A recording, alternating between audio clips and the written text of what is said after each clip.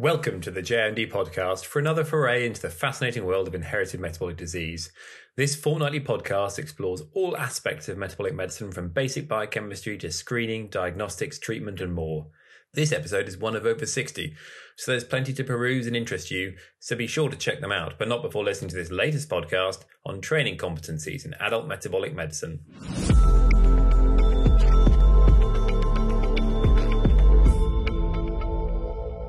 So there's so much to talk about in IMD, over 1,500 disorders and a fair bit of complexity in amongst those.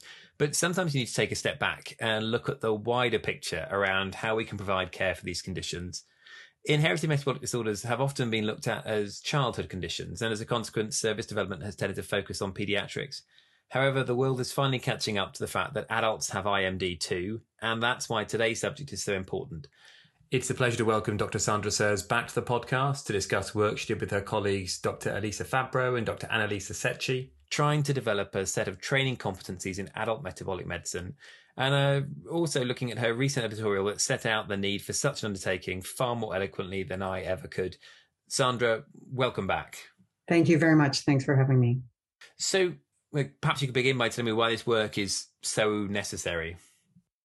Well, I think that those of us who have been working in the field of adult metabolic medicine for a long time were aware that there was really a pressing need to develop fit-for-purpose training programs.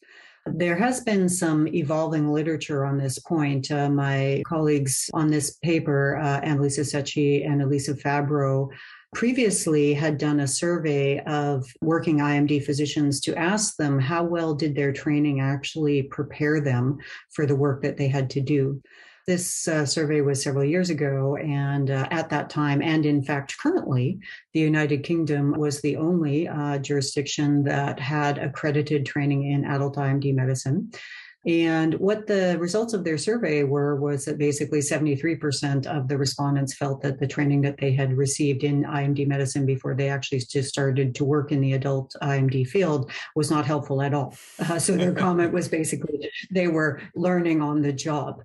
And this is not surprising because prior to that survey, published in 2019, I had worked with other colleagues around the world to look at the case mix of the adult clinics. So this was part of work where we were trying to define, what kind of personnel are needed to run an adult clinic? What does it look like? What kind of people do you need to care for the patients? And what we found were two important things from that paper, which I believe was 2015. The first was that the case mix of the adult clinics is quite different from the case mix of the pediatric patients. This is, again, not surprising because of the second point, which was about half of the patients being followed at the adult clinics had their IMD diagnosed as adults. In my own particular clinic, at that time, we reviewed our case mix and we found that 80% of the patients we were following had their IMD diagnosed as an adult. So we were at the higher end of that spectrum. So the types of patients are different. And the problems that they have are different because adults, for example, are less likely to, get viral infections that send all of the kids with small molecule diseases to the emergency. But by the way, they are going to get, coronary artery disease. They're going to get pregnant. They're going to, use drugs. I can tell you, very hair-raising situations where one of my urea cycle defect patients developed an interest in cocaine. So this is never going to work out, right? That combination is never going to work out. So while we think of the pediatric IMD population and the adult IMD population, I think we think of it as a Venn diagram where there's overlap, but the circles separate. And so I think that is one really important thing to understand. The second really important thing to understand is that actually it is completely antithetical to how other aspects of medicine are practiced. In every other aspect of medicine, pediatrics and adults are separated, right? There are pediatric nephrologists and there are adult nephrologists, and they have a central Venn diagram, and a lot of what they see is also separate. And so it's actually IMD medicine is the holdout there, where they think that they can all be dealt with by a single clinician. And certainly, I think the bulk of adults currently worldwide are being looked after by people with a pediatric focus. And that, I think, is a testament to how dedicated the pediatric IMD physicians are, because I know that most people in pediatrics didn't go into pediatrics to look after 65-year-old men. Okay. First of all, they just are just aware that there is this pressing need, and they have no one to transition their patients to. So whilst completely acknowledging the very, very high level of commitment of pediatric IMD physicians, we need to understand that pediatric physicians are not as good at looking after adult healthcare problems as adult physicians, just as adult physicians are not good at looking after pediatric healthcare problems. So, there's the saying that children are not small adults. And this is 100% true, but adults are not large children. So, let me just talk about some really common examples. People dosing antibiotics per kilo. You don't dose antibiotics per kilo.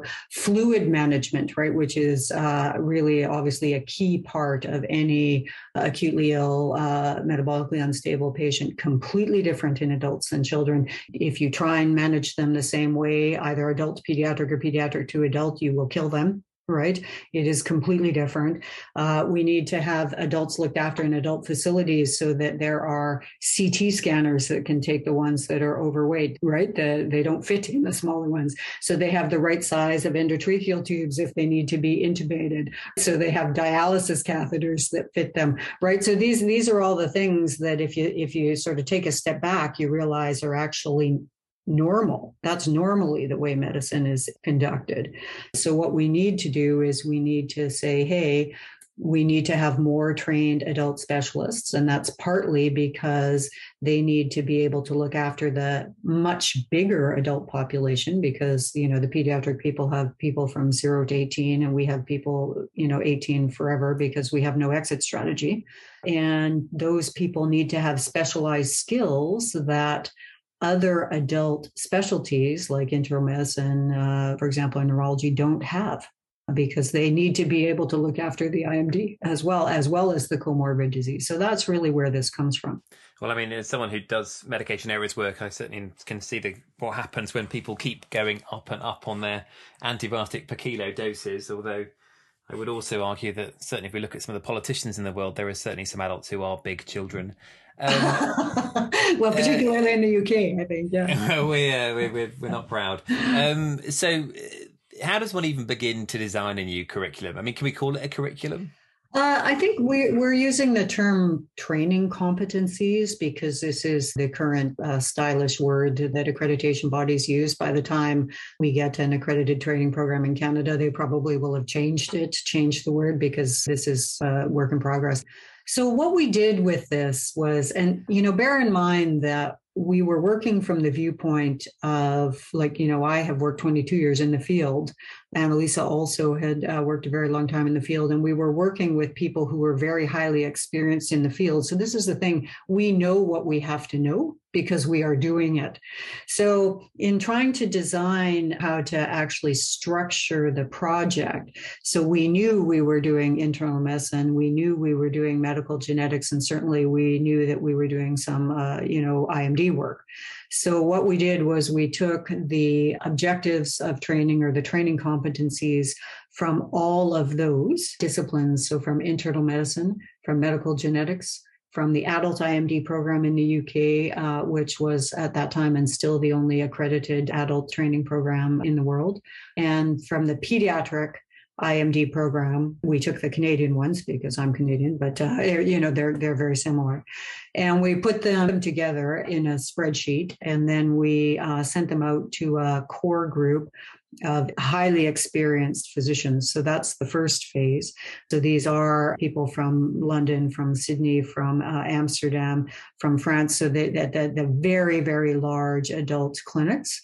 And we said, okay, look at these. Which ones are completely useless? right? Which ones you know you don't have to know? And we dropped some off. But then we sent around the revised list with some of them dropped off. And some were added, interestingly. I'll come to that in a moment. Then we sent around the revised list to the Adult Metabolic listserv, which is maintained by the SSIEM. And we got people to rank them, on a scale as is not important, slightly important, important or very important. And we took everything, we dropped off into everything below a certain threshold. And then we sent them back to the core group and said, okay, did they drop off things that they didn't want to know, that they actually do have to know, because clinicians do that just like students. But, and then the list was then tightened up, made sure that we had what the physicians felt were important. And then we divided the competencies based on their ranking of relative importance into mandatory competencies and recommended competencies. And that's because we recognize that, there were so many of them, having taken competencies from 4 different disciplines, that any training program is unlikely to be able to meet all of the needs. And this is also the case with any type of training program, right? And then we sent that final list around for a vote. And that was, again, back to the full metabolic listserv, and we got 100% acceptance of these. So, I think basically what we did was we used sort of a modified Delphi process where we asked people who were doing the work, what is it that you need to know in order to do this work? So, there's lots of work to be done in terms of developing accredited programs. You can't just have training competencies. And these are also what we would refer to as medical expert training competencies. So as you know, training programs have multiple different areas which physicians have to be trained in. So not just facts and science, but they also have to be trained in communication and advocacy and, whatever those other areas of competency beyond what we refer to as medical expert competencies are going to differ country to country because each country uses a different medical education framework. So in order to actually develop an accredited training program, you would basically take these medical expert competencies and then add the other non-expert competencies to them. There may also be country to country some difference in which medical expert competencies they prioritize based on patterns of referral. And I'll give you an example of this in Canada. Wilson's disease and alpha-1 antitrypsin deficiency, 2 of the more common inborn errors affecting adults, are looked after by completely different groups of clinicians and have always been. So that Wilson's disease patients, go to the hepatologists or to the neurologists, for example, and the alpha-1s go to the respirologists. So whereas some of the European adult IMD clinics were seeing quite a few of those patients, others were not. So in Canada, for example, we might say based on the patterns of referral, those are not priorities.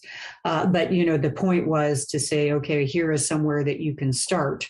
And if you want to develop a training program in your own country or even at your own institution that's not accredited, use this as a backdrop and at least you have some place to start. And I mean, it's a really comprehensive way of putting things together, but you've obviously said different people have different priorities. You've got people who are leaving things off perhaps they shouldn't have done.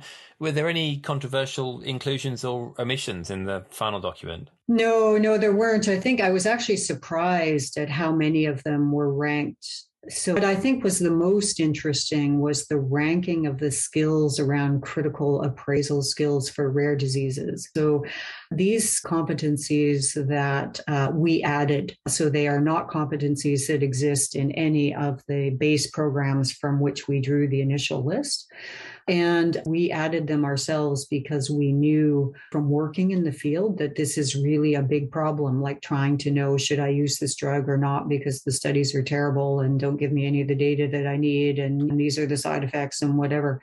So we knew that from working in the field. So there is a list of 4 or 5 of competencies around critical appraisal and rare diseases that were amongst the highest rated competencies in the whole group. Now, these, of course, would also be relevant to pediatric metabolic medicine, of course, right? And so as we know, the field of how you critically appraise drugs for rare diseases is rapidly evolving. No one actually knows how to do it. So, this is an ongoing area of learning. So this, I think, to me was one of the most interesting things, was how strongly the participants prioritized those skills of protocol appraisal. And obviously you and I have spoken before about drugs in rare diseases, and it's I think that's going to be a conversation that runs and runs. Yes. This paper has been really popular online when I've shared it both on sort of LinkedIn and Twitter.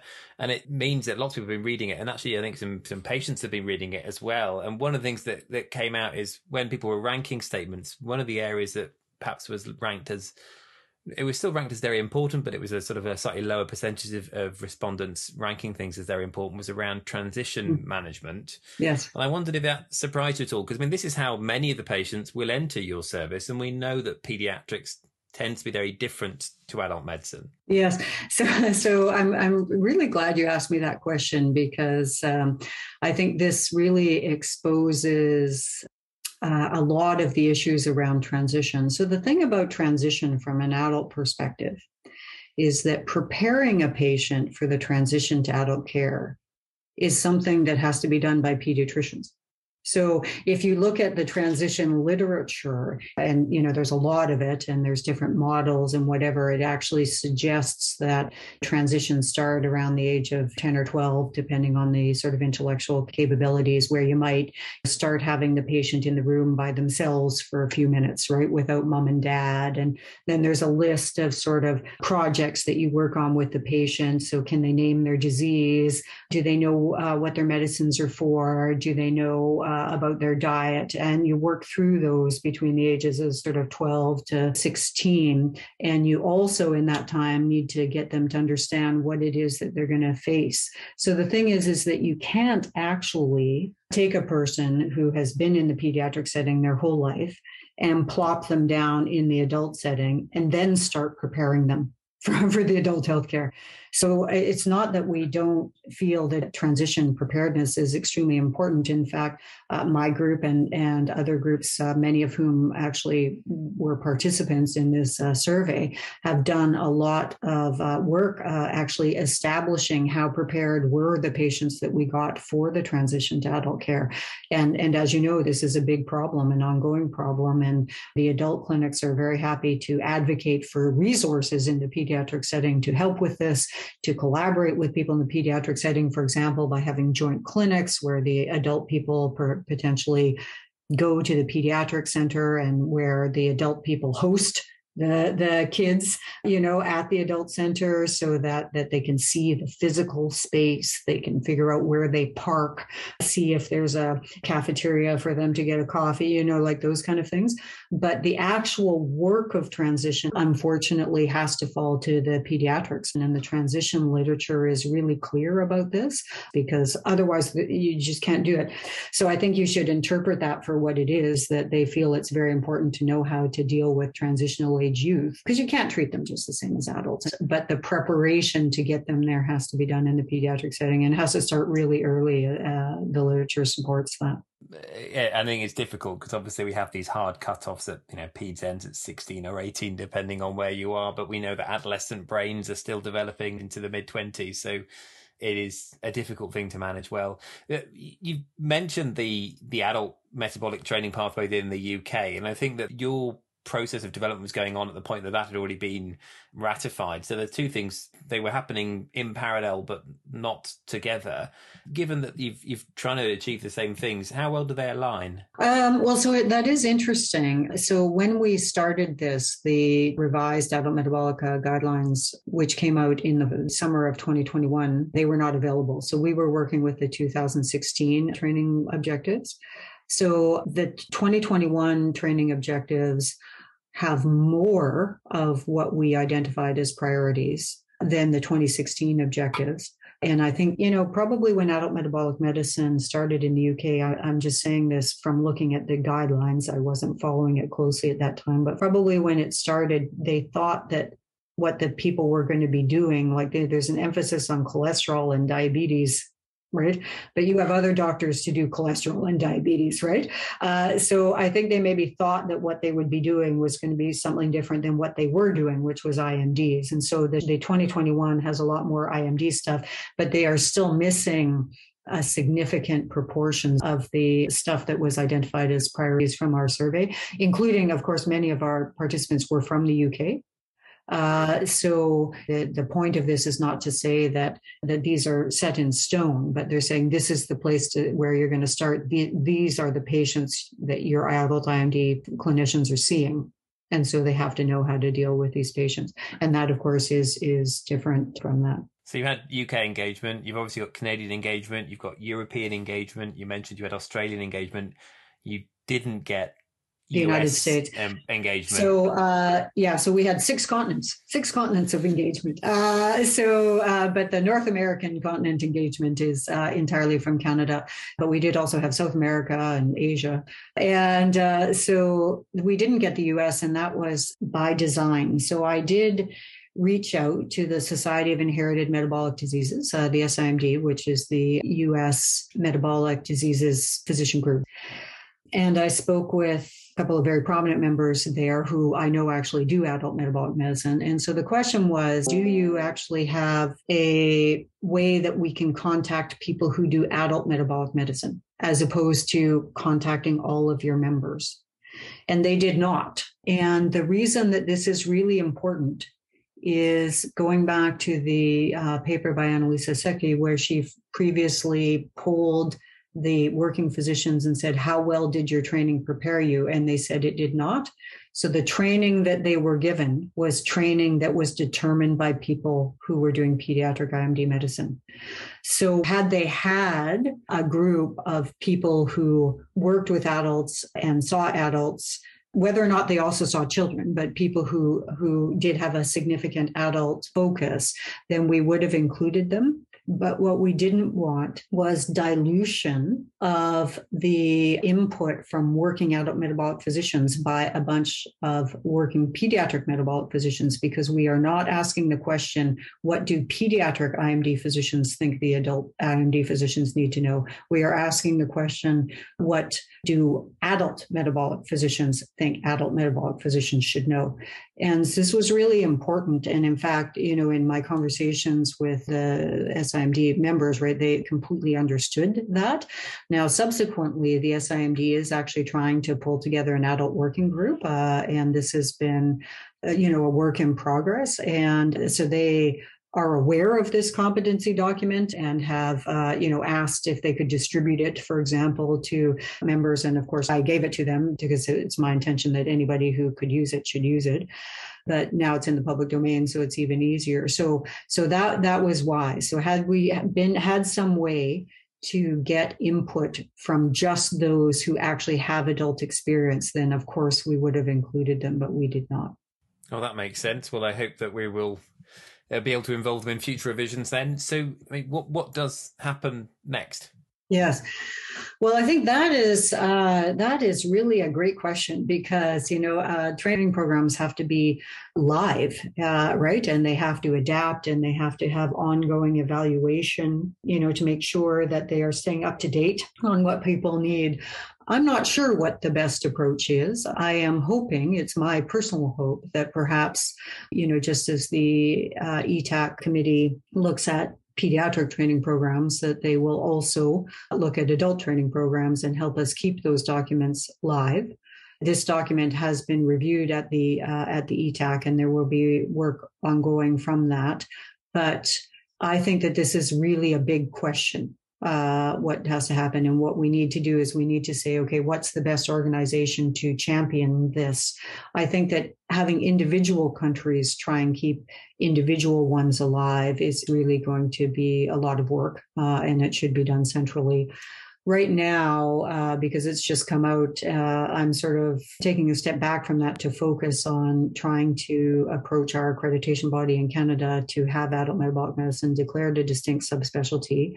But I'm hoping that actually at the SSIM in Freiburg that we will have some conversations around that, because I believe that the SSIM is the best body to manage this. And if they agree, then I would, I'm sure that Annalisa and Elisa and I, we would do anything we could to help them with that. I kind of see, that you have an adult committee, right, that has membership. And, every several years, the members rotate and they have a regular review process for the training objectives and, update them and whatever. That's kind of what I would like to see. But, I understand that that's difficult and there are challenges. But unless we do this, right, unless we have the ability to train a lot more adult specialists, we are in big trouble, I think. So more than half of our respondents were over the age of 50. And if you think about that, getting accredited training is a process that could take easily like 5 years, right? Maybe longer to get an accredited training program in place. And then you have to run trainees through it. And that's just to replace the people that you have, right? Let alone to account for the growth in the IMD population. And this growth comes from, better survival of the pediatric IMD patients, but it also comes from, and in fact, more of the growth comes from the increased recognition and ability to diagnose IMDs in the adult population. So I think Annalisa and I believe very firmly that there is a major workforce problem here. And this is just one aspect that we hope might help it. Well, I mean, you make an excellent case for the work. I'm very happy to try and do our bit for championing this. And I know from the popularity of the paper that there are clinicians who are keen to find out what they can do, and there are patients who are keen to be looked after better. So I hope this is something that will run, and I hope it will deliver better services for everyone. I know we'd like better services to refer our patients onto as they grow up. Thank you so much for your time. Obviously, if you'd like to read Sandra's paper, please click the link in the podcast description. If you'd like to see her editorial, that's also available via the links below the podcast. Sandra, it's a pleasure, as always, to speak to you. Thanks again for your time. Thank you very much. And thank you for listening. Until next time, goodbye.